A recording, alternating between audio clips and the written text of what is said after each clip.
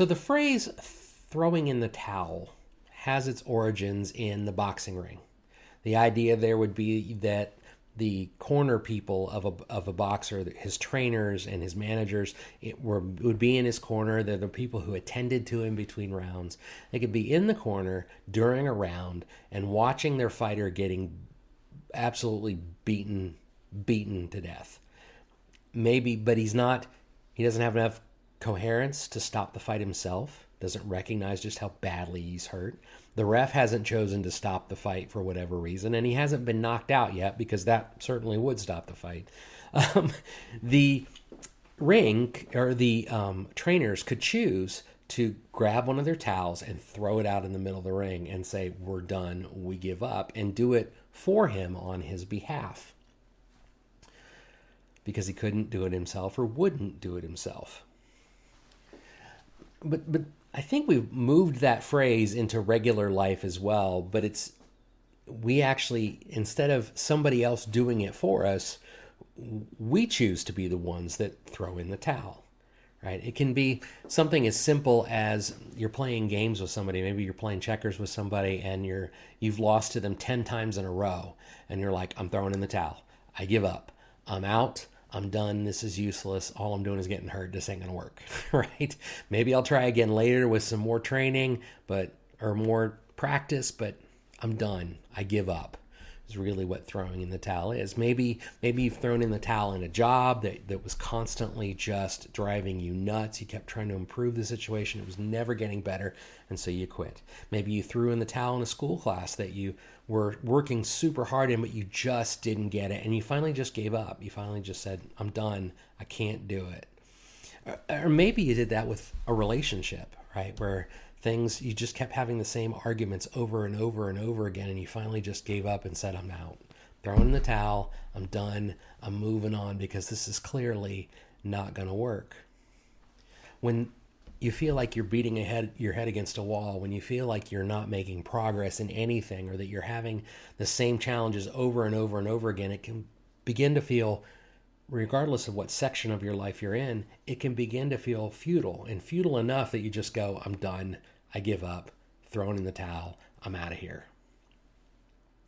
It can even happen in your faith, right? When things are going hard, or you're having a hard time with stuff. Maybe you're having difficult financial times, or difficult relational times, or difficulties in your health, and you're going, "This just came out of nowhere, and it just keeps piling on. It just won't stop. It just keeps coming." It can be tempting, if you've prayed enough times, to finally just go, "Why am I even doing this if this isn't solving the problem?" It can be tempting to throw in the towel on your faith. It can also be easier at least to throw in the towel on your faith if no one else around you is following God and they're doing fine. And whoever that no one else is, that no one else could be your family, it could be your friends at school, it could be a coworker or a competing company, it could be any one of a number of things. King David struggled with that. If you go through the Psalms, there are a number of places where David just says, "Hey God, I got a question for you. I see all these people in these other kingdoms that are not following you, and they seem to be doing pretty well. They're succeeding, their land is growing, they're wealthy, life is good, everybody's healthy and happy. And me and my people, we are struggling over here. And I feel like I'm trying to follow you and it's going horribly. It doesn't make sense for me, God. Why? Why is this happening to me?" And that's a valid question. I think it's part of the human experience to wonder why things are not going the way you'd hoped, or the way that you believe they should. Because we've all got dreams, we've all got hopes, we've all got desires, we've all got an idea of how things could and should be. And when they're not, it can be very tempting to start looking at cause, right? And going, what about this isn't working? And what about this might I change? Again, the people of God did that throughout their history in the Old Testament. It was this cycle, really, of them walking away from God because they saw others had it better than they did in the moment and said, "Oh, we want that. Let's go worship their God." Or they would say, "Let's bring their God in here and replace our God with it, as though that was going to resolve their problems.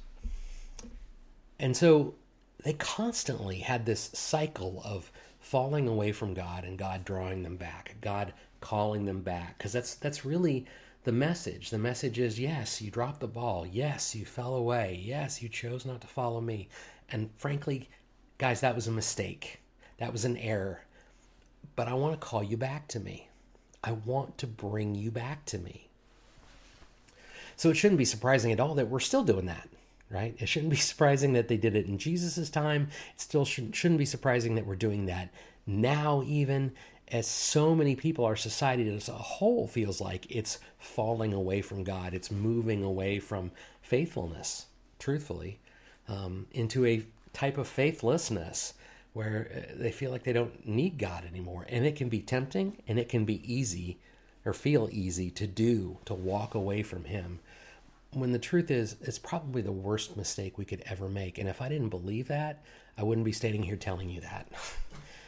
I believe that our commitment to God and our faithfulness to him and the gift that comes from knowing his son, Jesus Christ, not only in this life, but in our eternity, are the most important gifts we could ever possibly receive. And to give up on our relationship with God or to throw in the towel on our faith is to throw away those gifts too. So we're going to try to walk through some of those challenges in the next 6 weeks. We're going to try to say, look, if you're struggling in your faith, and you feel like you're trying to walk in faith in a time where everything else around you is faithless, we want to encourage you to persevere, to stick it out, because great is your reward in heaven when this is over. And I truthfully also believe great is your reward right now. It may not be what you think it's going to be. It may not suddenly change your job. It may not suddenly change your relationship. But what it can do is give you the capacity to not just endure, but find opportunities to flourish. And flourish in a way that brings glory to God and that truly heals your soul, not just in a superficial human way, right? Or I'm not talking about a way to get rich.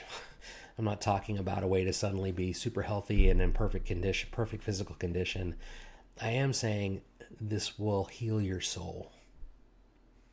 And as hard as it seems in the moment when things are going horribly, it's so important that instead of pulling away from God, we lean back into him. So we're going to use the book of 2 Kings over the next 6 weeks to walk through some of these situations, really. We're going to consider 6 people in the next 6 weeks. Some are kings, hence the name of the book. Some are prophets. But we're going to look at 6 people who had an opportunity to choose to lean into God or to walk away from him. And their outcomes are profound. And they're the kind of outcomes, and the disparity, the difference in those outcomes are things that you can't see in the moment, because all life has trouble in some way, shape, or form. And in the moment of that trouble, none of it feels great, right? But you often have to look at it in retrospect, look back on it and say, oh yeah. Because most of the time, events that seem chaotic or crazy in the moment make more sense later. The name of the series is Faith During Faithlessness. Faith During Faithlessness, the idea that you're trying to endure and persevere in the midst of it. To set the stage for the book of 1st and 2nd Kings, and originally they were one book. We're going to kind of walk through what's going on in those books. 1st and 2nd Kings kind of chronicles the movement of God's people after the death of King David. That King David that unified the 12 tribes of Israel, King David with who God established a covenant, a messianic covenant that we know is fulfilled in Jesus. We're lucky enough to know that. They didn't know that then. But he said to them, hey, as long as you keep my commands and walk with me, if you keep your end of the bargain, I will bring you the Messiah. I will stick with you. I will walk with you. I will be with you. And as I just said, their challenge was they didn't always do that. So David has unified the tribes, and this messianic king is promised from his line. It's coming, and it will fulfill Abraham's promise, the promise that God has given Abraham that dates all the way back to Genesis chapter 12. He said, I'm going to number your descendants like the stars in the sky, right? Or the sands on a beach. I'm going to make you the father of many nations. And so David is still living on that. David's people are still living on that. And we're going to walk through this long line of kings that came after David. The first one was his son, Solomon, who's known far and wide as being the wisest and richest man that ever lived. But even Solomon, in all of his wisdom and all of his wealth and all of his capacity, even Solomon, by the time he dies, Solomon, his life more resembles that of a pharaoh than that of his father. Yeah, even he has separated himself from God. If you want to find out where he's at, read the book of Ecclesiastes. It said that he wrote that, and you can hear the heart of a man who recognizes that all of his decisions he had made really were just worthless pursuits in light of what it means to pursue God, of what really matters. The nations, the 12 tribes that David successfully united, have split. They split right after Solomon's death. To one of his sons and then a general.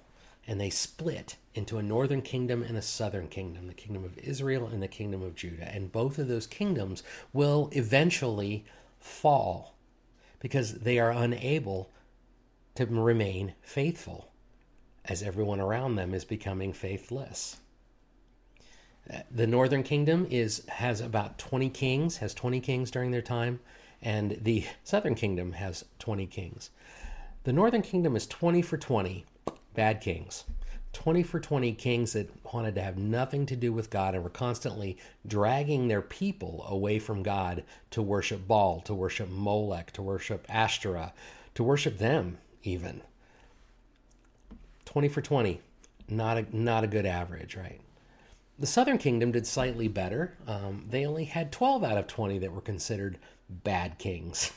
They actually had 8 that did their best to try to follow God, and those are going to be some of the people that we look at this during this series. But none of them lived up to the expectations of Abraham's promise. And as I said, there were expectations, right? It was, if you follow me, if you keep my commandments, then I will be with you. Sometimes we forget that our relationship with God still has some expectations. And so both kingdoms ultimately fell.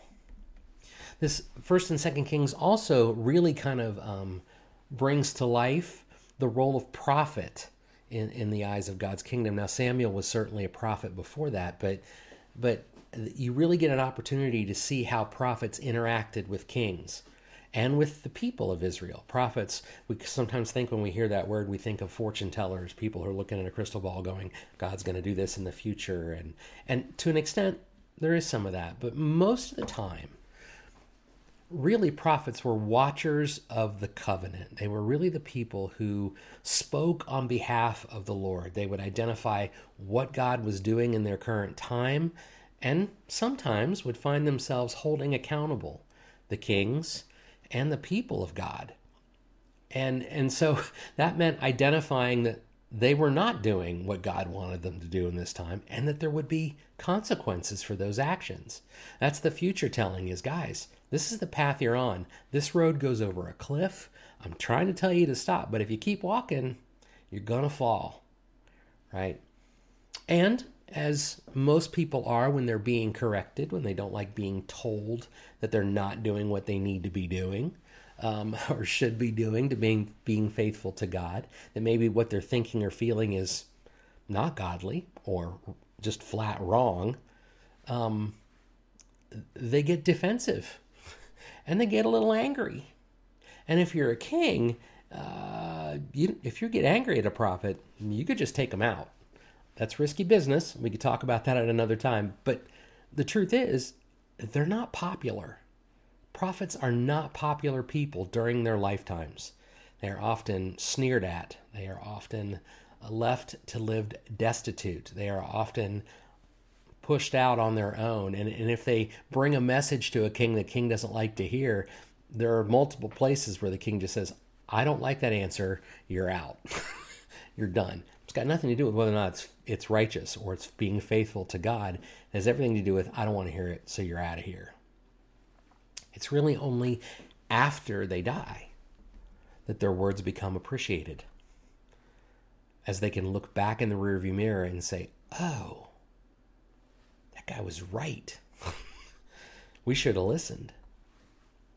That kind of persecution is something that Jesus felt as well. And that truthfully, he warned us that as his people, we would probably face the same kind of derision. If you look at Matthew chapter 5, verses 11 and 12, he's talking to his disciples. He's wrapping up something we call the Beatitudes. It's Matthew chapter 5, verses 3 through 12. Just verses 11 and 12, though, it says, you are blessed when they insult you and they persecute you and they falsely say every kind of evil against you because of me, right? When you're talking about the things of God and you're trying to call people back to God, sometimes even God's people will look at you funny and go, no, I'm not listening. And then in verse 12, he says, be glad and rejoice. Tough sell.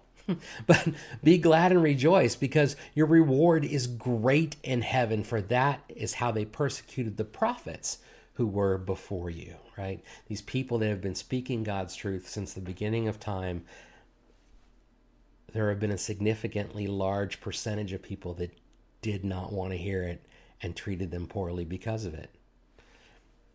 It wasn't different then. It wasn't different than that for Jesus, and it won't be different than that for us if we are truly willing to speak out and speak up for faith during a time of faithlessness.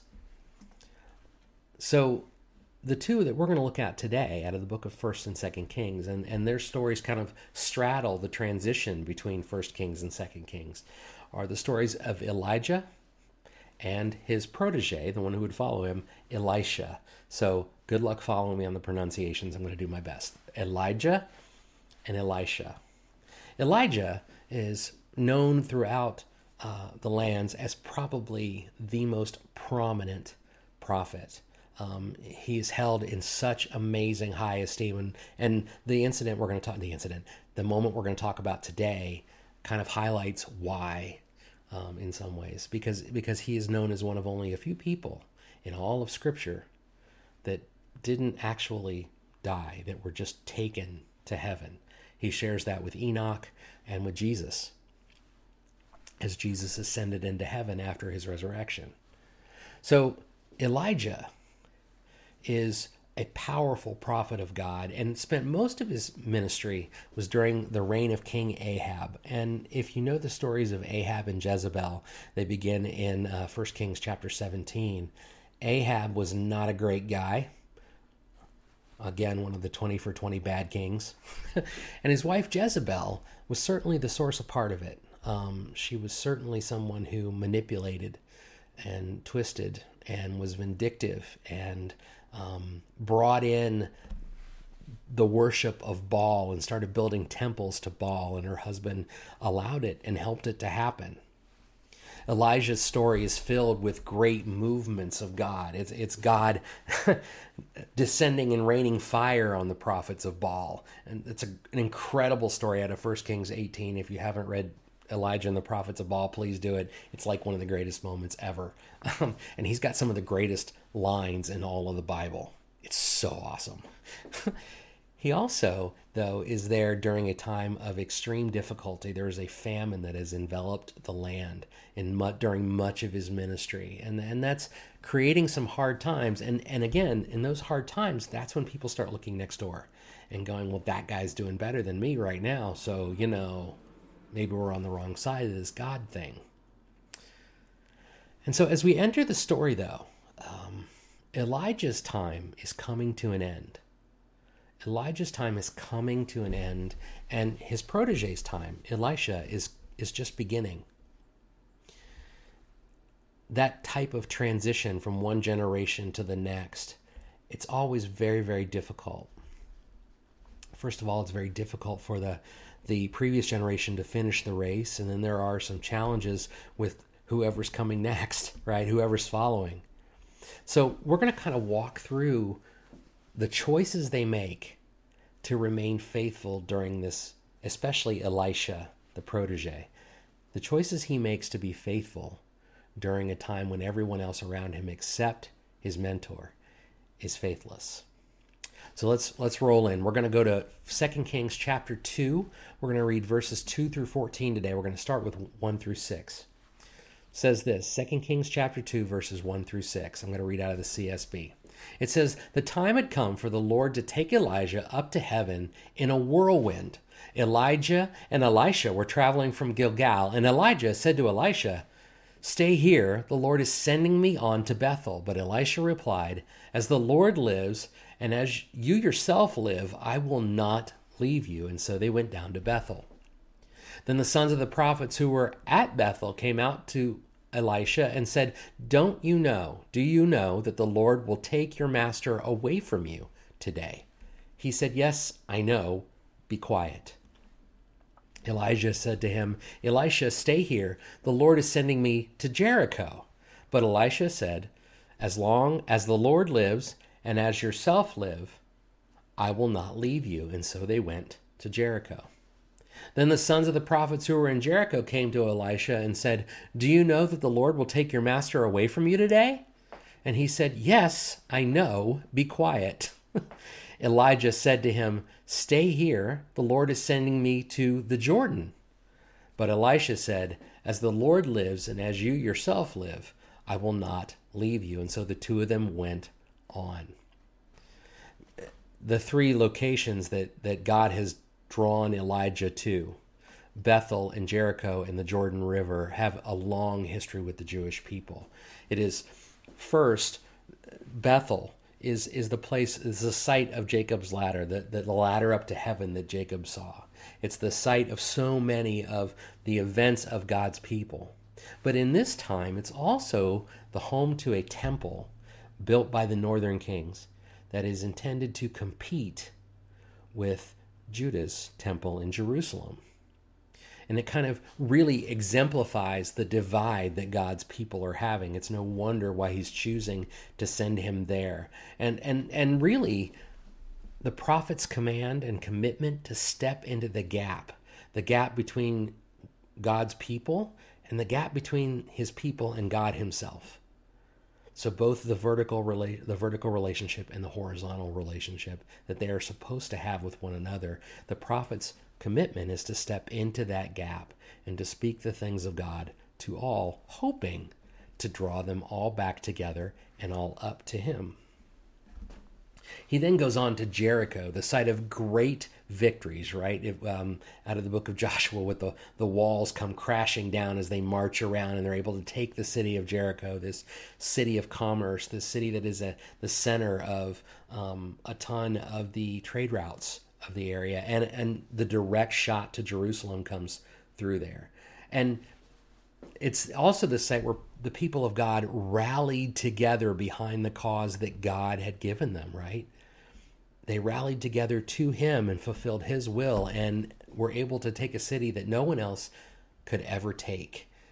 And there's something powerful about that imagery, right? He drew them back to Jericho, I think, to remind Elisha, this is what can happen when God's people are all pulling together, when we are being faithful to God as one.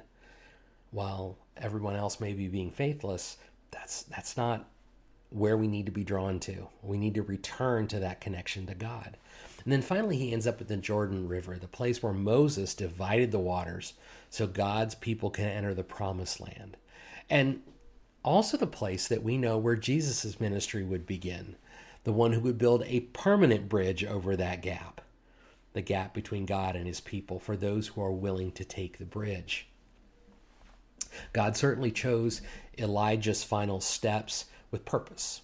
But Elisha, his response here also teaches us some super important things.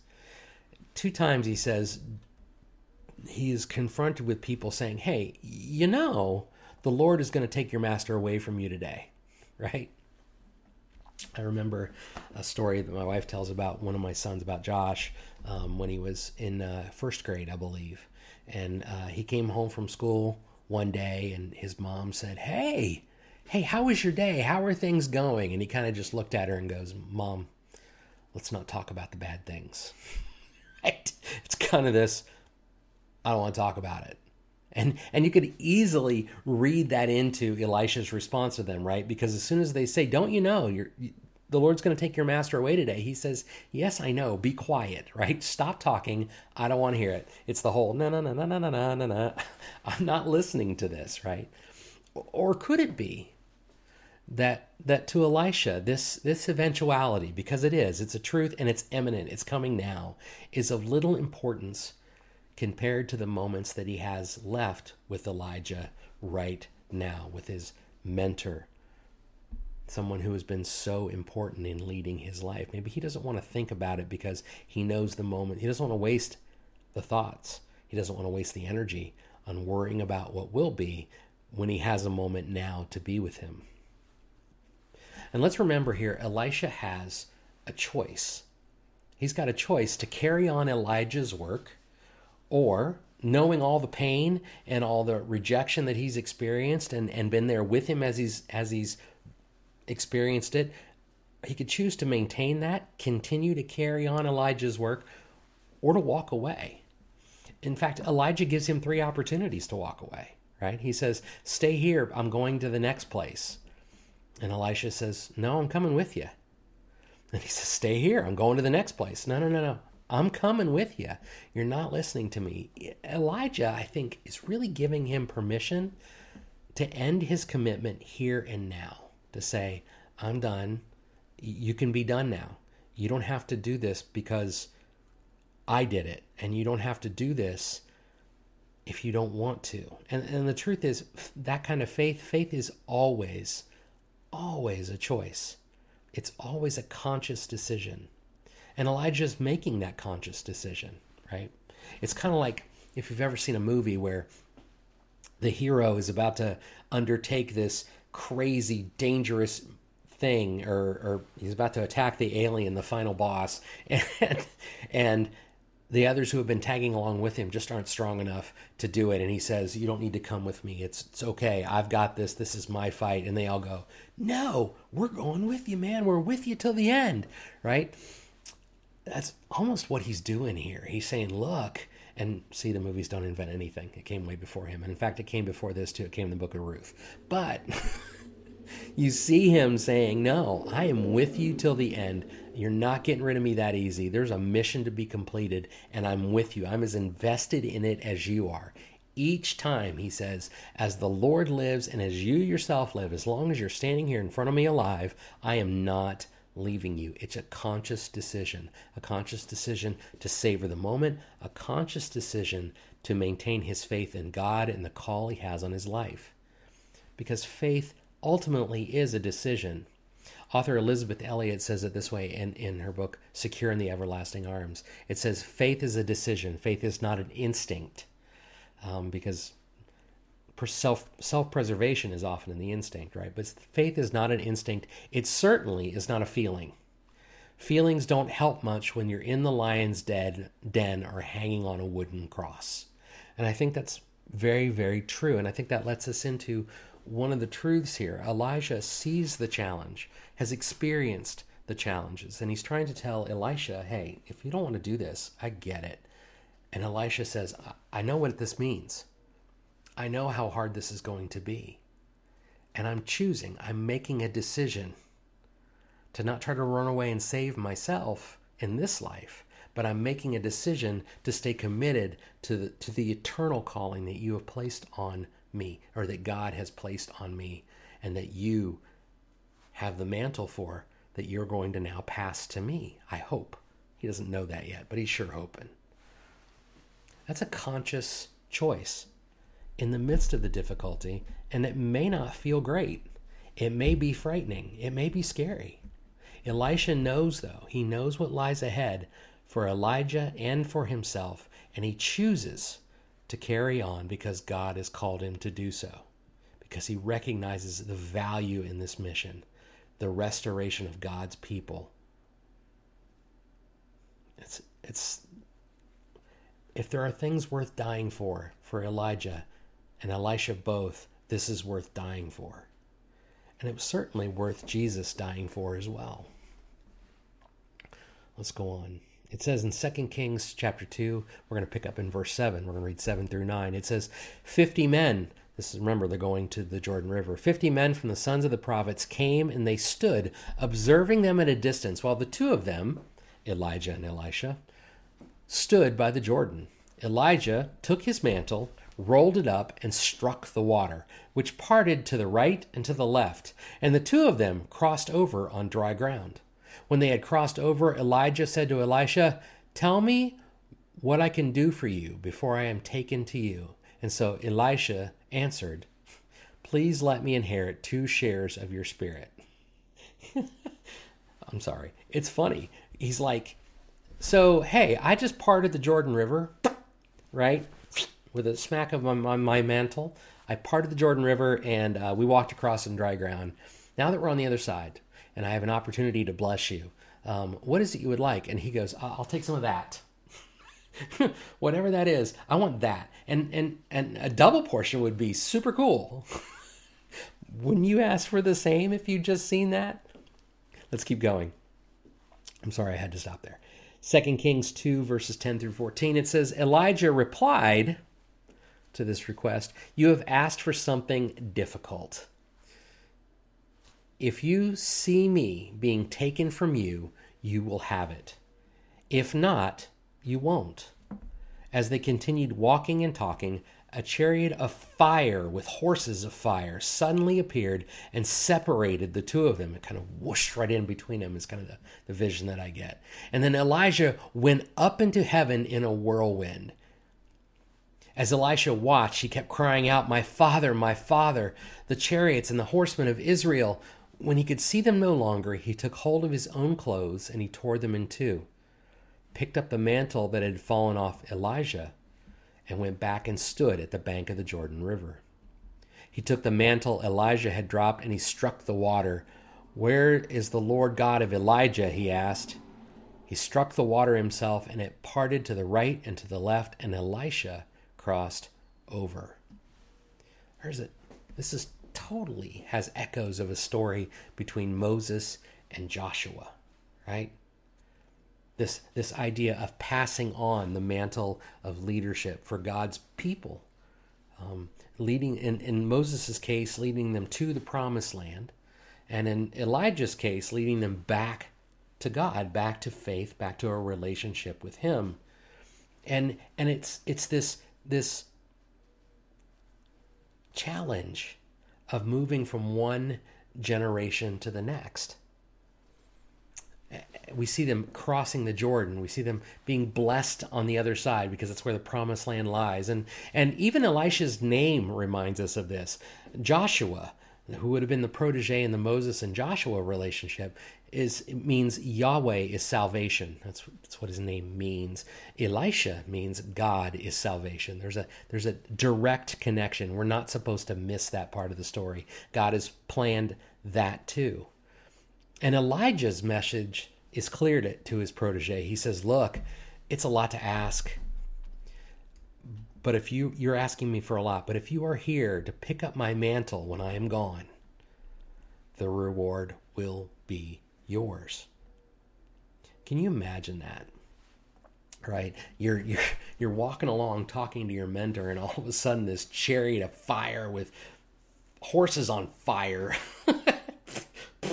comes flying out of the sky and whooshes right between you, grabs the dude and takes off with him. He's gone back up into the sky, and all you see is a mantle floating to the ground.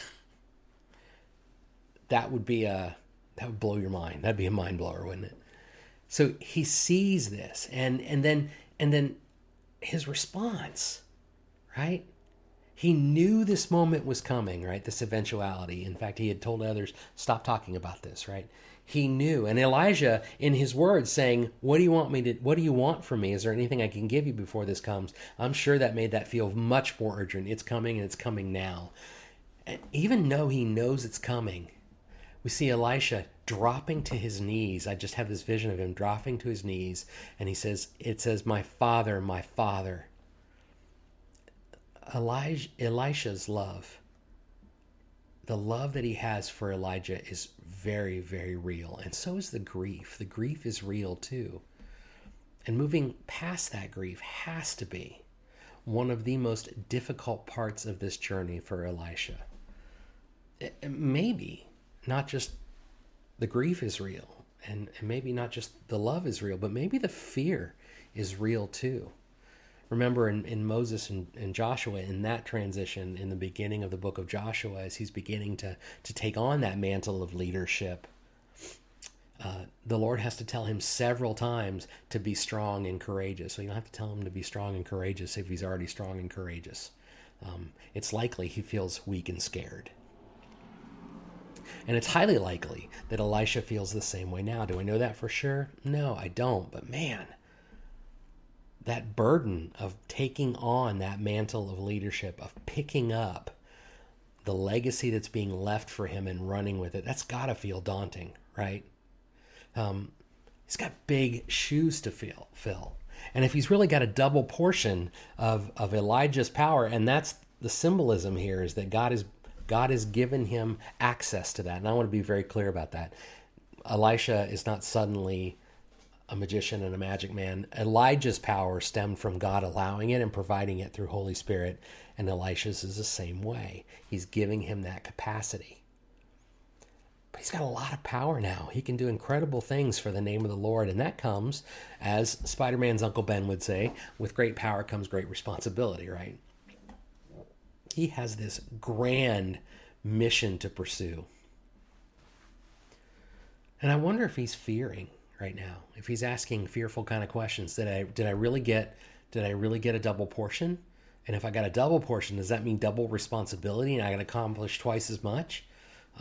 Did I learn enough along the way, or am I going to mess up? I know I'm going to mess up. I'm afraid I'm going to mess up what has been bestowed to me. But knowing the importance of the mission and the glory that awaited him, Elisha looks past those fears, right?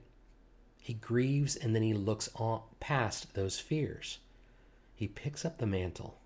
He stands by, he tears his own clothes. That's grieving, right? He tears his own clothes, and then he picks up the mantle that had fallen off Elijah, and he goes back and stood at the bank of the Jordan River. And he says, okay, God has brought me this far, and the reward for me in heaven for fulfilling his mission is before me.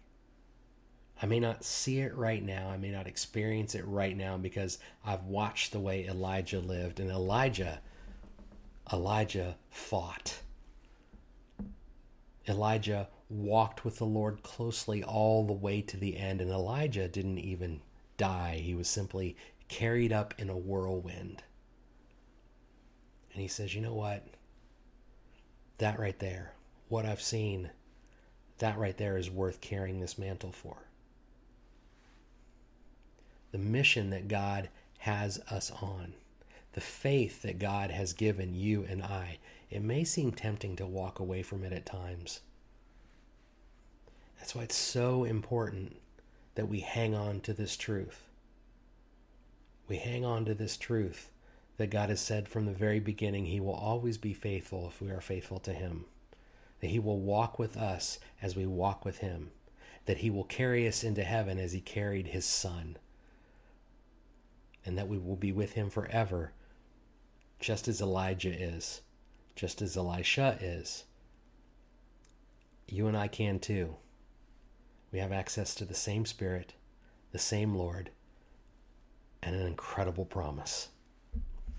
May the Lord bless you and keep you. May his face shine upon you and he be gracious to you. May he grant you favor and give you peace. God bless.